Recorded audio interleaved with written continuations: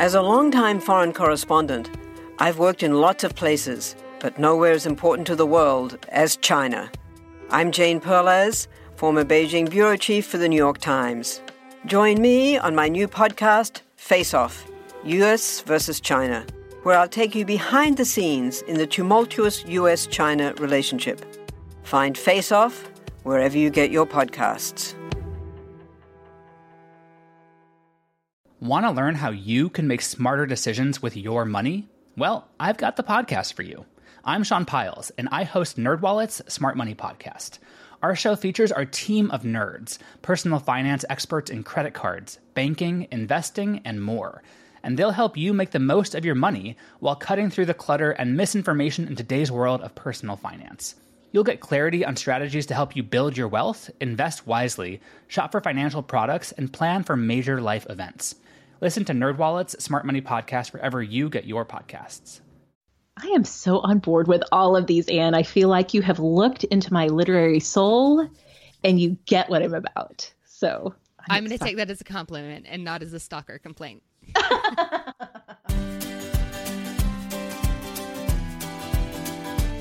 Hey readers, I'm Anne Bogle, and this is What Should I Read Next, episode 66. Welcome to the show that's dedicated to answering the question that plagues every reader.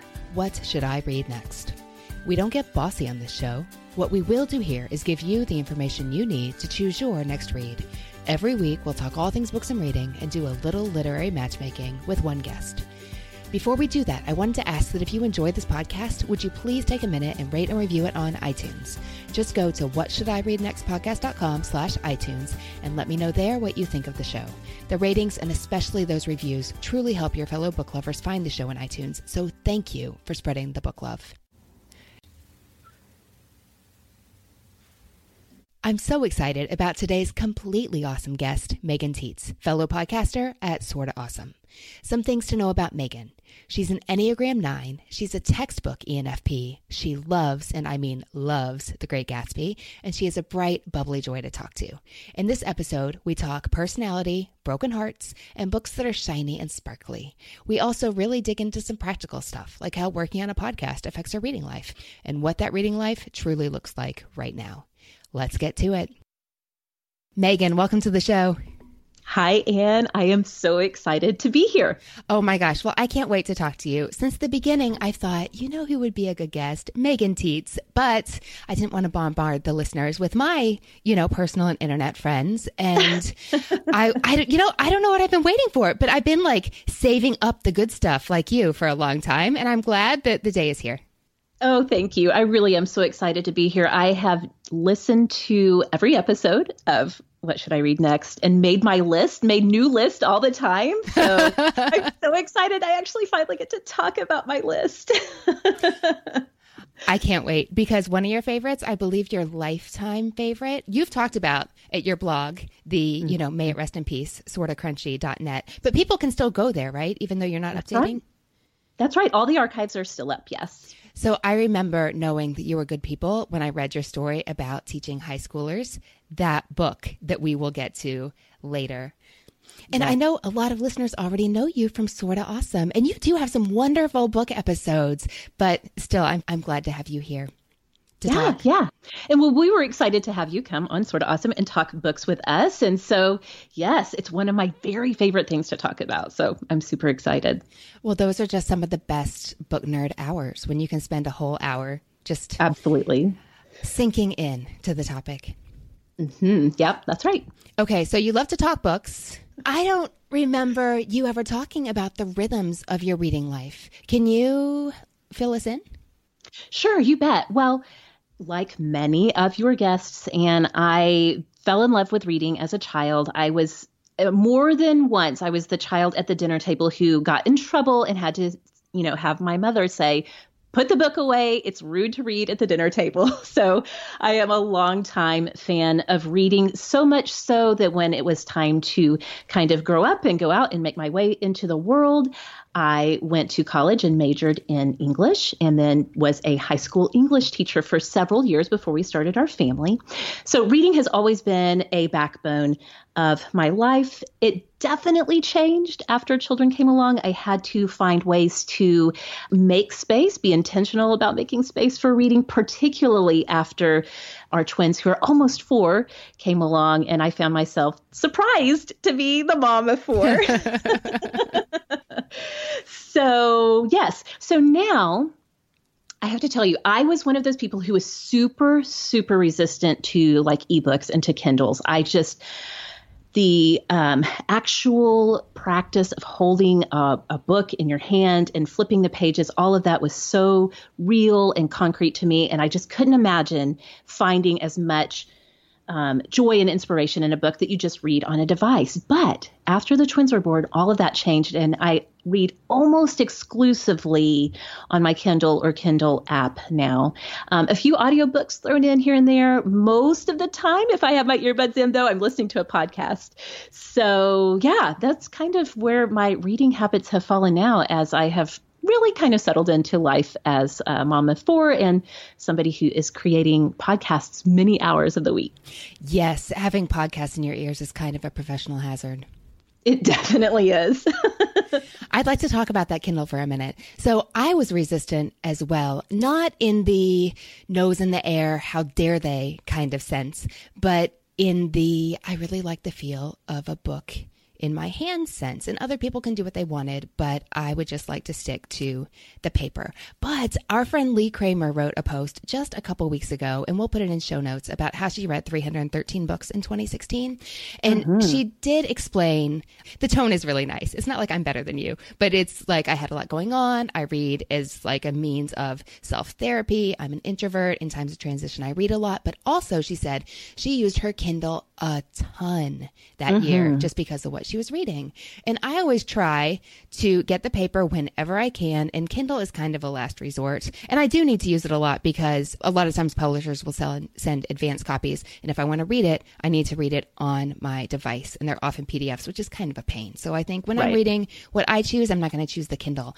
But in her post, she mentioned that a lot of people had told her they feel propelled forward by you just swipe or you tap and you move to the next page, and it keeps you in forward motion, and that makes you read more. And she said, I don't know the science, but I think there's something to that. So she inspired me to make one of my goals for 2017 be to read more on my Kindle, not just for the convenience, but for the forward motion factor. So I'm curious to see how that goes.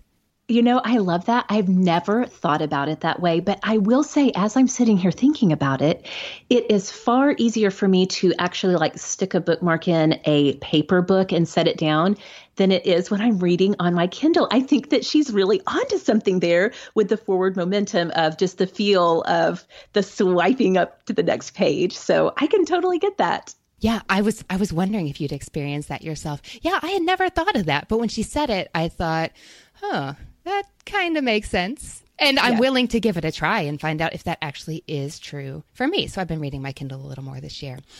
Okay, Megan, I'm super curious. So this is going to be hard to tease out because you were teaching English to high schoolers during formative years where you were, everybody changes a lot in their 20s.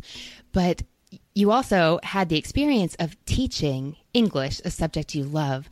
I'm wondering how teaching English to high schoolers, some of whom I get the impression were kind of resistant to the whole let's read books thing.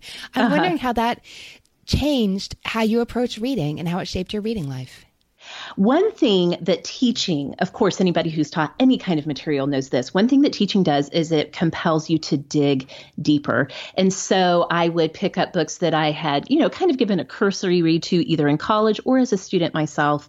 And as, a high school student, a middle school student, it makes you really like you have to be prepared. And I really was challenged to dig in and pull out the themes that were going to grab their attention. So I feel like more than anything, I got to know literature on a far deeper level with that challenge of how do I make this accessible to? How do I make this not only accessible, but what can I do? What can I do on my end to make it exciting? And like, they can't wait to dig into this piece of literature that we're going to read and discuss. So it was a big challenge, but it ultimately was a really fun challenge as well. Do you think some of those experiences you had in the classroom impact the way you read a book on the couch at 4 p.m. on a Tuesday? I think that this is something that actually comes naturally to me as an ENFP on the Myers-Briggs system. I'm so driven by seeking out the big ideas. I do think that has stayed with me, that I tend to step back from, the narrative of fiction or the actual prose of a nonfiction piece. I tend to really easily pull the lens back and think about and process as I'm reading, what are the bigger themes that are happening here? How does having a podcast affect your reading life? And the reason I'm asking is sometimes you have people on the show who are great with books, and basically they give you rapid fire recommendations for an hour. Mm-hmm. So I can imagine that is a plentiful abundance of to be read titles you have. Has podcasting made a difference, or, just any kind of mass deluge onto your reading list? Has that changed the way you read and what you read? I am just going to be super confessional right now with you and your thousands of listeners. I'm going to tell you a secret. In some ways, unfortunately, doing podcasting as basically a full-time job is what this has all turned into for me. And having people come on and talk about books so often has almost made me a lazy reader, because I hear really smart women talking about books they really loved. And I feel like, okay, now I feel like I know about that book and I don't need to read it. So I know we're going to get to this later in the show, but that's actually one of my big personal challenges to myself this year, is to actually dig in and read more of the books that everybody's buzzing about right now, instead of just being happy to know what the book was about and how it impacted somebody on the show. That's interesting, because some people have been on the podcast and they have said, like Sarah Stewart Holland, I remember specifically, and I know there have been other readers, especially women, I wonder if that means something, have said that they want to try really hard not to just read the books everybody's buzzing about because they're buzzing about them, but to intentionally choose what's right for them. So that's really interesting to hear you say that. To each her own.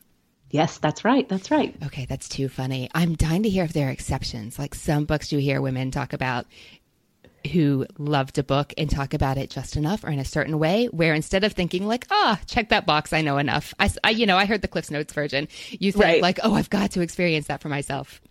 All right. Well, I'm just dying to get to your books, and I've already hinted at why. You know how this works. You tell me 3 books you love, 1 book you hate, and what you've been reading lately.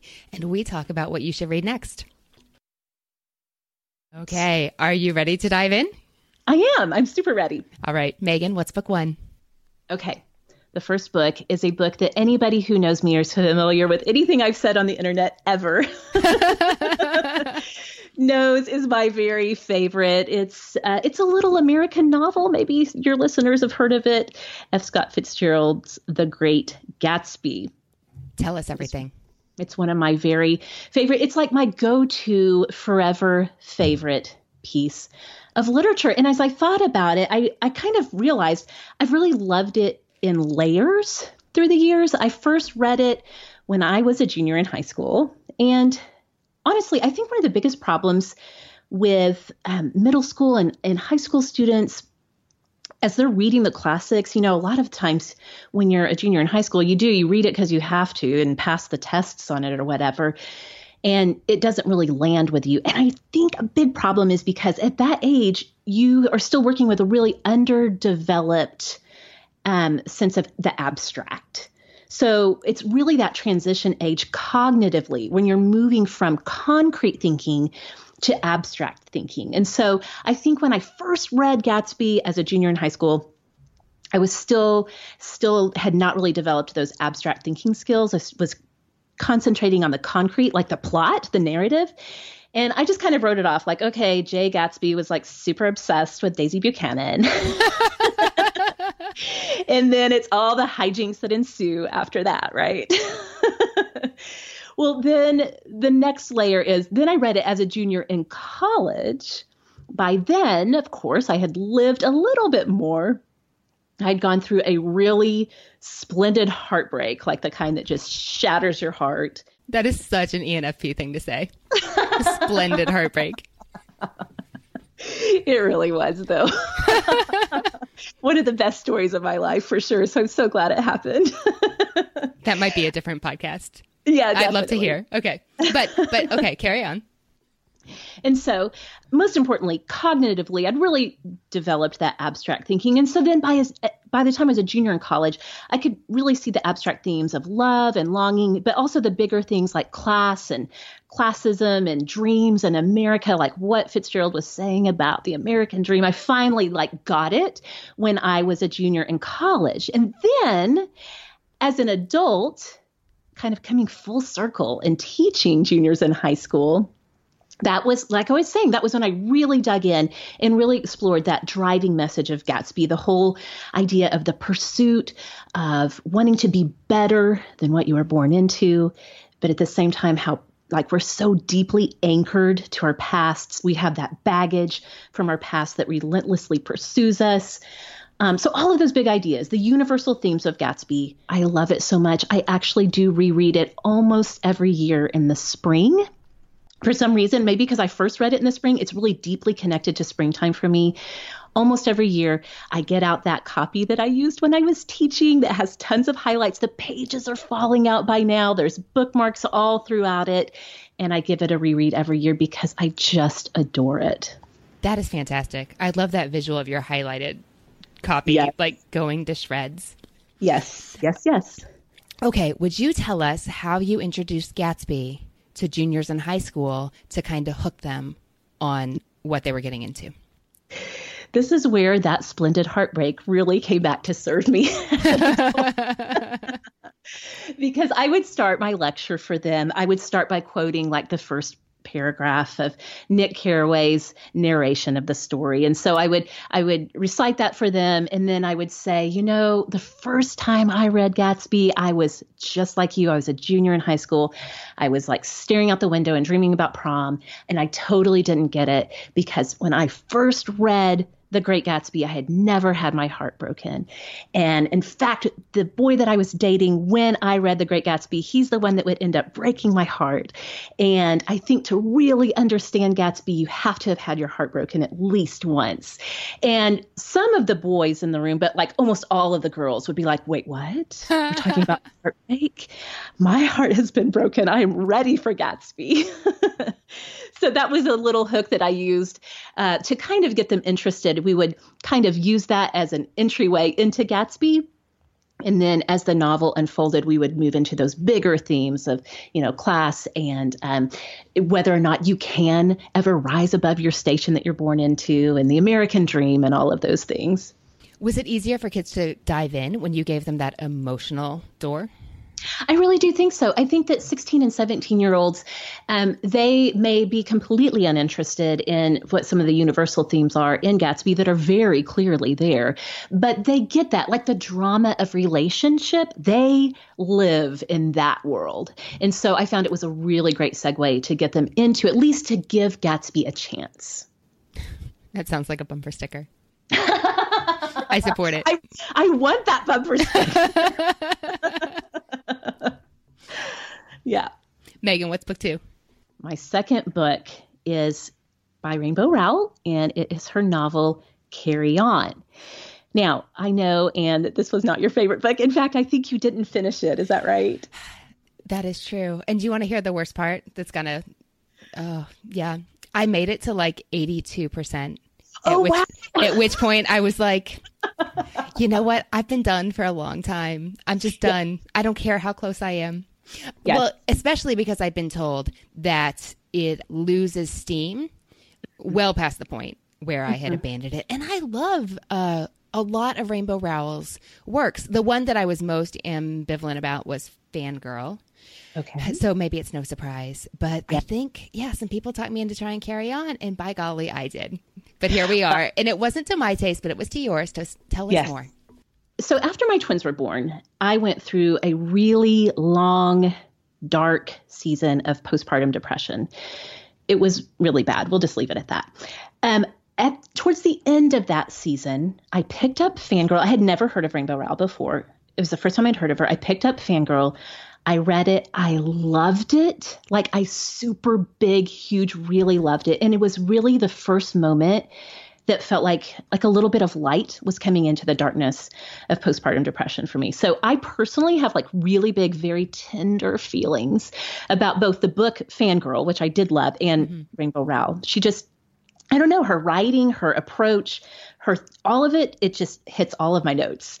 So, but I didn't choose Fangirl for the list. I deliberated so much if I was going to choose Fangirl or Carry On. I went with Carry On because, first of all, I do love young adult fiction. YA fiction is sort of home base for me. I read a ton of nonfiction, but if I'm going to read fiction, I almost always go back to some kind of YA. And it can be YA fantasy, it can be YA magical realism, or just regular realism. I love all of the YA. So for anyone who's not familiar with Rainbow Rowell's Carry On, I know it's been discussed a few times on your show, but it's a YA fantasy about young magicians at a magical boarding school.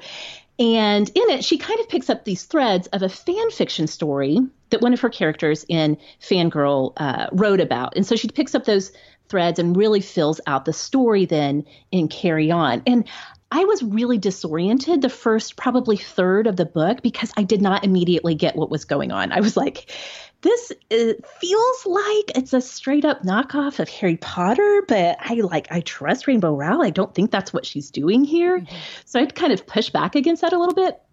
So I kept reading. And once I got settled in, I realized as I was reading that just like all fan fiction, that Carry On is like, it's a pushback against the tropes, the literary norms that we just kind of consider to be business as usual in published writing.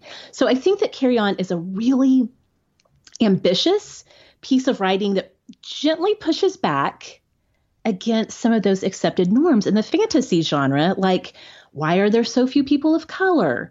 Why are all the stories so heteronormative? Why do these big like school headmaster types get to wreak havoc in the lives of children for the greater good? And what's going to happen to these savior children as they grow up? You know, like what kind of psychic weariness are they going to go through?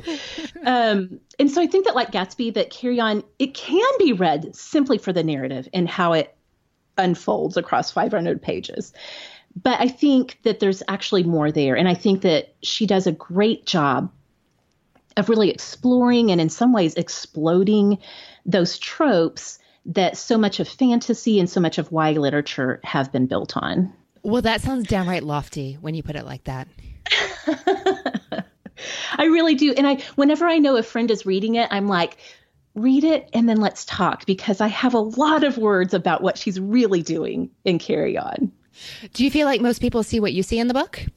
I don't think so. I don't, because I feel like those are not discussions that I see. At least maybe it's in my circle of friends or the people that I have the most conversation with about books.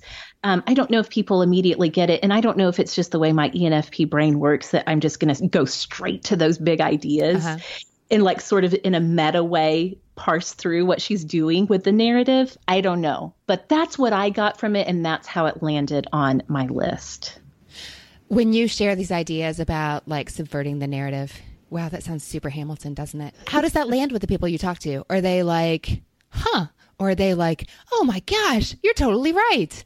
I think people are open to that. I really do. I think especially people who are disappointed with how the narrative plays out. And it's not a perfect book by any means. I'm sure that Rainbow Rowell would say, it's not meant to be held up as the perfect YA subversive novel. But I think when people are a little disappointed with how the narrative shapes up and plays out in the end, I do think they're more open to that conversation of, but wait, let's stop for a second and let's look at what's happening in the book and see how it is really meant to upset and disturb those tropes that we find to be so predictable and so comforting. I like it. Megan, what's book 3? The third book on my list is nonfiction. And in my real life reading life, like I said before, I'm so top heavy in nonfiction because I am a sucker for people's stories. I love them. I cannot get enough of them. The third book on my list is Brennan Manning's The Ragamuffin Gospel. So if you are not familiar with Brennan Manning, with his writing, he was a former Franciscan priest who wrote, a number of powerful books about the Christian faith. And most importantly, and the reason that they had such a profound impact on me, all of his books really, but especially Ragamuffin Gospel, is because he is so super honest and authentic about talking about his struggles in life. He was an alcoholic, and his missteps, his mistakes, the things that he did that he had deep regrets about, all of that plays such a huge role in how he writes about faith. And so for me, somebody who grew up in a very black and white evangelical approach to the Christian faith that did not do a good job of acknowledging the true, like the darkness of life and the heartache and our own personal failings as humans, when I read Ragamuffin Gospel, it completely shook my whole system of belief. To read what he writes about grace and mercy and love, that he doesn't try to hide his mistakes. And not only does he not try to hide them, he actually sees them, our mistakes and the darkness in our life, as our path to a loving God. And so it was super life-changing for me. The Ragamuffin Gospel was. I love all of those spiritual memoirs that kind of push back. So like Don Miller's Blue Like Jazz, Shane Claiborne's Irresistible Revolution, Sarah Bessey's Jesus Feminist, all of those that, again, maybe I'm just about subversive things. I don't know. There is a pattern here. Yep. That kind of challenge you to rethink what you always thought was true and the way things had to be. I love all of those. Have you read his last memoir, All Is Grace? I think there's Ragamuffin in the subtitle, like a Ragamuffin memoir, maybe. I have not read it. I have wanted to, but there's this part of me that's like, once I read that, I'll have read all of Brennan Manning. And I feel sad about that. And so I never have read the last one. I haven't read Ragamuffin, but I have read the memoir, which hits on many of the same things you talked about. Like he unpacks how his alcoholism affected his life and how his marriage worked and then it didn't. Mm-hmm. And it's beautiful and completely gutting all at the same time. And he had a co-author on that one. I think it's John Blaze. It is John Blaze. Yes, okay. That's right. Because he said that he just couldn't write anymore the way he wanted to write. He couldn't hold the narrative any longer in his head. And it was just so sad. I mean, it's beautiful, but it's so sad. Ugh. Yeah. Okay. So one day, put on your list, make a box of tissues. Definitely. So yeah, like I said, I love memoir. I love people's stories. And listen, I love Jenny Lawson's Let's Pretend This Never Happened just as much as I love Brennan Manning's writing. It doesn't necessarily have to be about the spiritual life or the Christian faith. I just am obsessed with people's real life stories and how they play out over time. So yeah, but I felt like Ragamuffin Gospel was the best representation of that. Okay. So why people do what they do and how they work it through? Yes, okay. Exactly. Excellent. All right, Megan, I want to hear your big feelings about the book you hated. Okay. I want to preface this by saying I really do feel like I'm a pretty generous reader. I do not quit books easily, and it's not out of like principle. Like I don't think I'm like some awesome reader because I don't quit them easily. I really think it's just training. Like as an English major, later an English teacher, I have read a lot of books that I did not particularly care for, like Moby Dick comes to mind. But I just had to do it. And so it takes a lot for me to leave a book unfinished. This is one that I don't even know if I made it a third of the way in and I quit. It is Julia Pierpont's Among the 10,000 Things. It is this family dysfunction of the literary fiction realm. And it was recommended to me by Seth Haines. And I felt like it was so completely humorless and took itself way too seriously. I don't mind reading about hard things.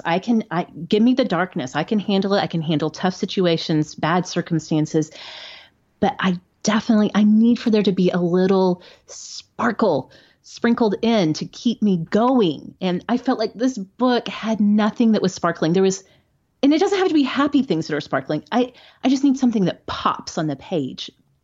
I felt like Among the 10,000 Things did not pop in any way for me. It was so dull. It was so dull. And again, it wasn't even the content. It was just so humorless. And so it landed here on this list as the book that I hated.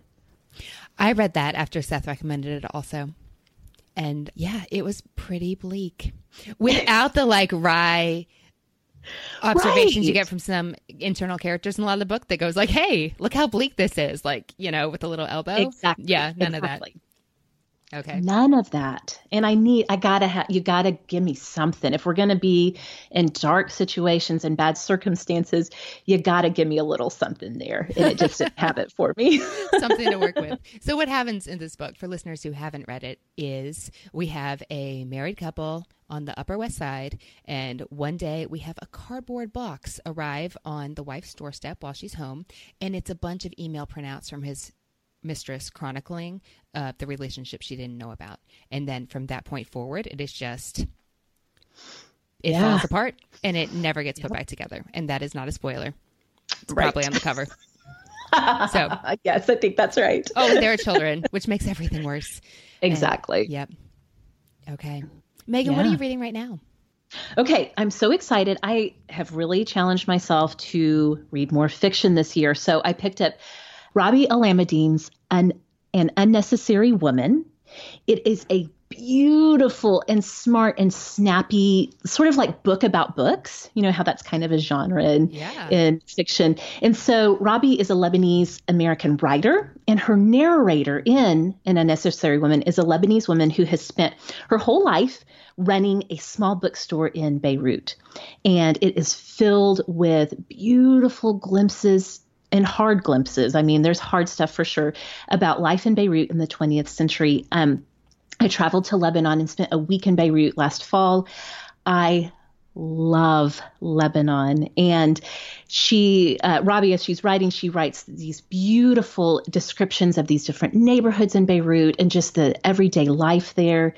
Oh, it's dreamy. I love it so much. I don't think you have to have visited Lebanon or love anything Lebanese to latch onto this book, because she also writes so passionately about books and reading and letters. And just if you love books about books, you have to read An Unnecessary Woman. It's fantastic.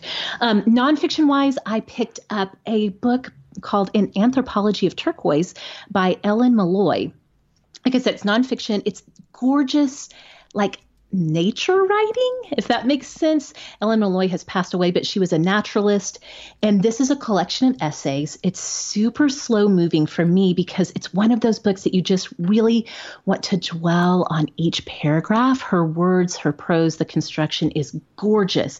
But essentially, it's an exploration of people and culture and landscapes, all tied back to the color turquoise. I'm going to just tell you, I picked it up because turquoise is my favorite color. And I thought, somebody wrote a whole book about turquoise, and it is gorgeous. And I'm right in the middle of it. It's going to take me a while because I just want to absorb the beauty of her language. Well, it doesn't hurt that the cover is amazing. It's beautiful. It is. It is. So yeah, those are two I'm working on right now. I usually have a few others floating in the background. In fact, I got an advanced reader copy from an author, a friend of a friend who has written a few books in adult contemporary fiction, and she's transitioning to YA. And she asked me as an avid YA reader to give it a look. So I've got that going on too. But those are the two main ones that I'm really working through right now. Okay. All right. That's a lot to work with. I like the sound of this. Well, I have ideas for you, and we will get to them right after the break. Megan, welcome back.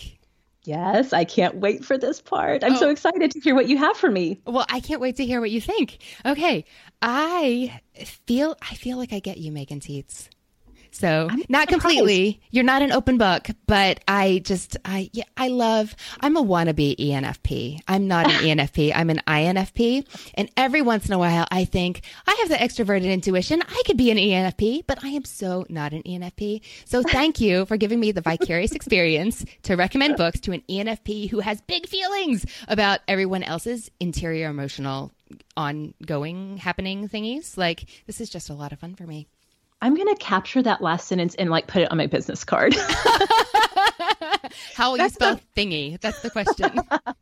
That's the most gracious way anybody's ever explained how I approach books and reading. So, Okay. Well, in that case, we have to dive right into the first author I have in mind for you. And if you've read everything, then we can just gush about it together because we need to unpack it. What do you know about the author Taylor Jenkins Reid? No, nothing. Yay. I've read nothing. This makes me so happy. Okay.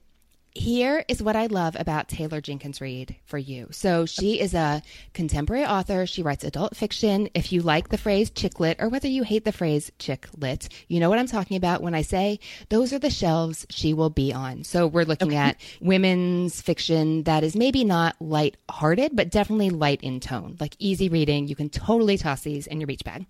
I can totally dig it. I love those books.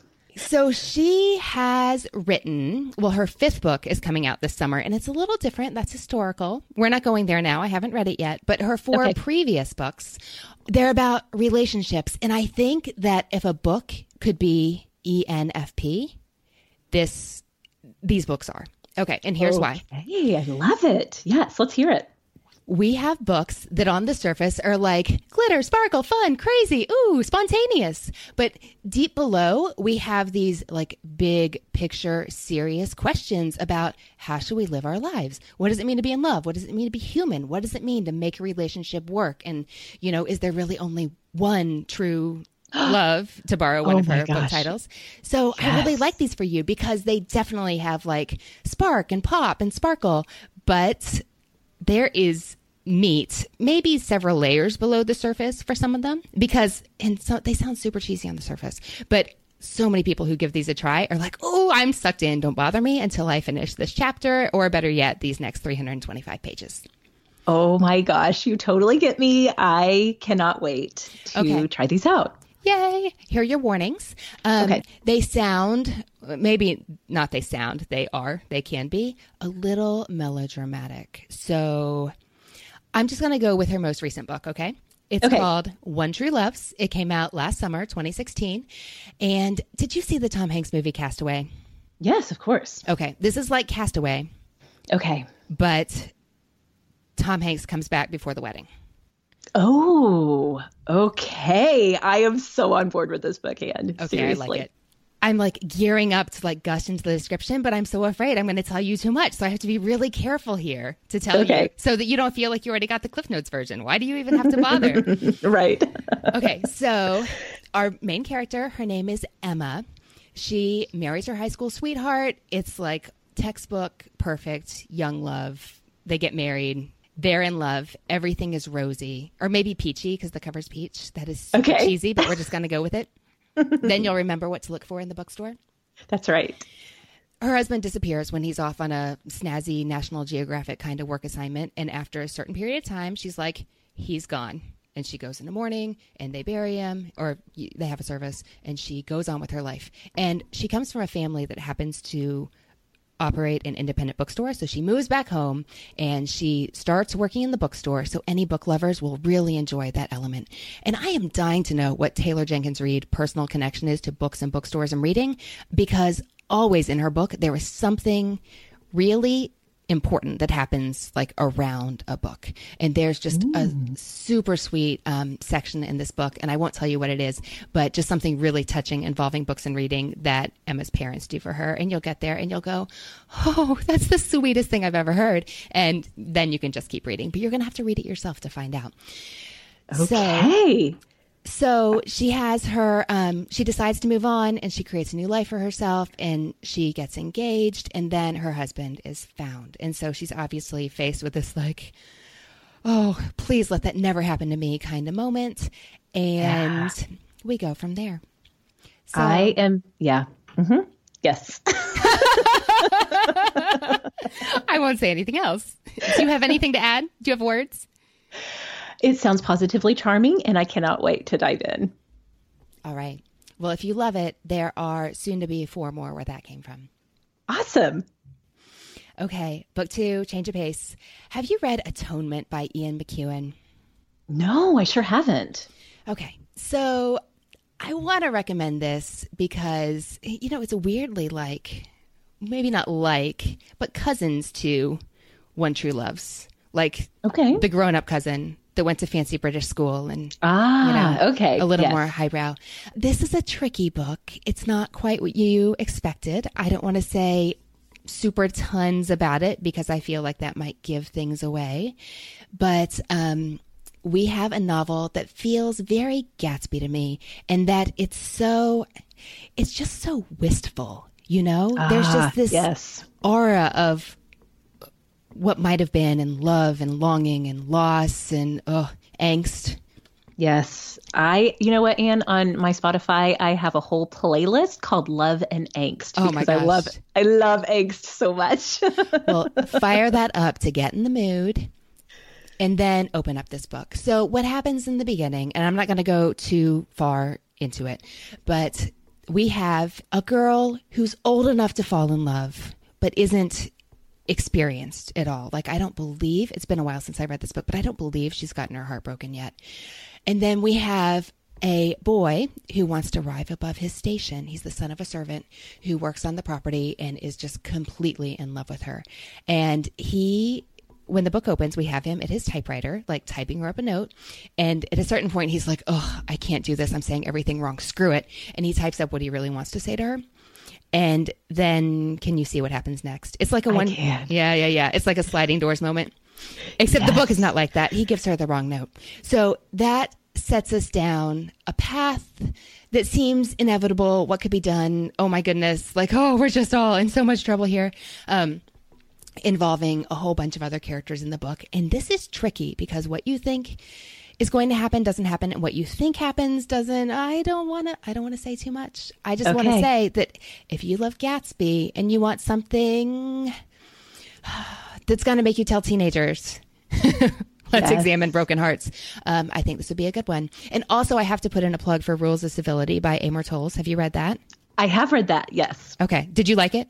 I loved it. Okay. I did, yes. We could set up a nice little trio of Gatsby, Atonement, and Rules of Civility. I think they go great together. They'd be buds.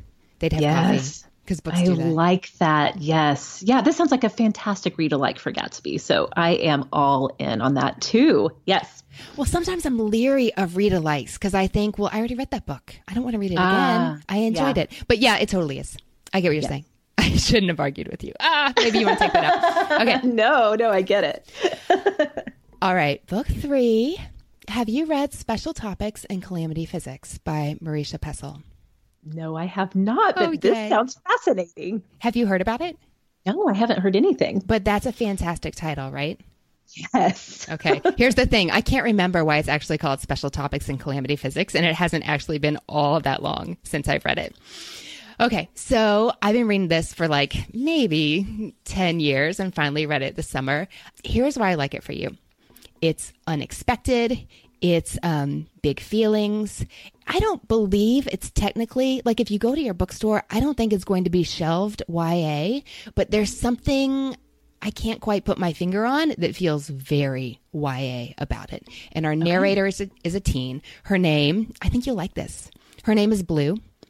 Blue Van Meer. Yeah, it's a nickname for something. It might have to do with a butterfly. And she is a teen. She's been moving. Shoot, how much do I tell you, Megan, to not put you off? Give it to me. I can take it. Okay. I'm already intrigued by the title, I have to tell you. So it's a great title. Okay, so what this really is a like sparkly pop art, The Secret History by Donna Tartt. Okay. It takes a big left turn, like at the maybe 70% mark that I totally didn't see coming. It's kind of snappy. It's smart. We have a teen who's kind of an outsider who slowly gets sucked into this almost Dead Poet Society. Oh my gosh. Group. I love this trope. I love the whole thing. Let's do it. I'm stopping there. I'm so afraid to say too much. I do love a book that takes a left turn. I really, truly love that. I don't mind being completely thrown off. And I don't even mind if I feel like a book betrays me at the end. I love that unexpected thing. So if there's a left turn in it, yes, I will find it. I love that. I'd love to see a list. If you could just, spend a few hours and compile a list for me, I would really enjoy reading that. Okay. Are you ready for book 4? Yes. we only give 3 books on this podcast, but I feel like this doesn't really count because it's not coming out till July. But oh my goodness. Okay. have you ever read anything by Jocelyn Jackson? No, I sure haven't. Okay. Well, put on your list, high priority for summer 2017. She has a new book coming out that I just finished. It's called The Almost Sisters. And we have a female comics author and illustrator. So she's already pretty badass, like in saving the world in her, 100%. Yes. Yes, exactly. Yeah. Who gets pregnant at a Comic-Con kind of event. Oh my gosh. An unexpected pregnancy. This book was created for me. Keep going. Her baby's going to be biracial. Okay. She comes from a small southern town with deeply entrenched prejudices. Okay. So she goes home to take on simmering race issues in her town while coming to grips with the fact that she's about to have a child who to the world will be Black. Wow. So she's completely subverting culture at every turn, basically. So you get why I thought of you, right? I do. I forgot to tell you I'm reading Roller Girl right now too with my girls. Oh, so fun. Oh wow. The Almost I can't Sisters. believe that. I have to wait till the summer for this. July 2017. It'll be worth the wait for you. Yeah, it sounds like it. Definitely. I really like her stuff. I think you would too. Of those 4 picks, what do you think you'll read next? I'm going to tell you, I forgot to tell you too, that I'm also reading Ottessa Moshfegh's Homesick for Another World, the collection of short stories that was a selection for Book of the Month Club. How are you liking that? I think I have 3 copies of that in my house and I haven't picked it up. It's dark. It is disturbing. Everyone who says it's a read-alike for Flannery O'Connor, yes, that's it. It's disturbing. I love it. It's only got a few threads of hopefulness, but it definitely has that thing. It's not humorless at all. It's not bleak. Like the writing, it's really great. So even though the characters, you're like, you are a terrible person, the writing redeems all of it. But it's really dark. It really is. And so to kind of balance that out and bring a little, maybe something lighter to my brain, I think I'm going to go with One True Loves. I love it. I can't wait to hear what you think. Yes, I cannot wait to dig in. Okay. Thanks for talking books with me today. Thank you so much for having me. Hey readers, I hope you enjoyed my conversation with Megan today.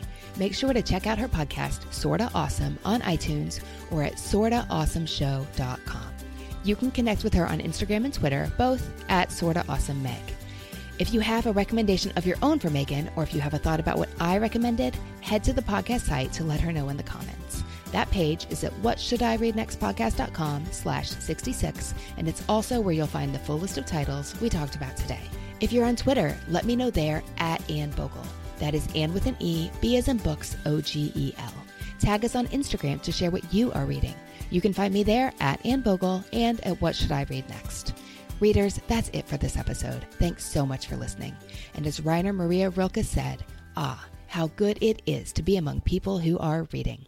Happy reading, everyone.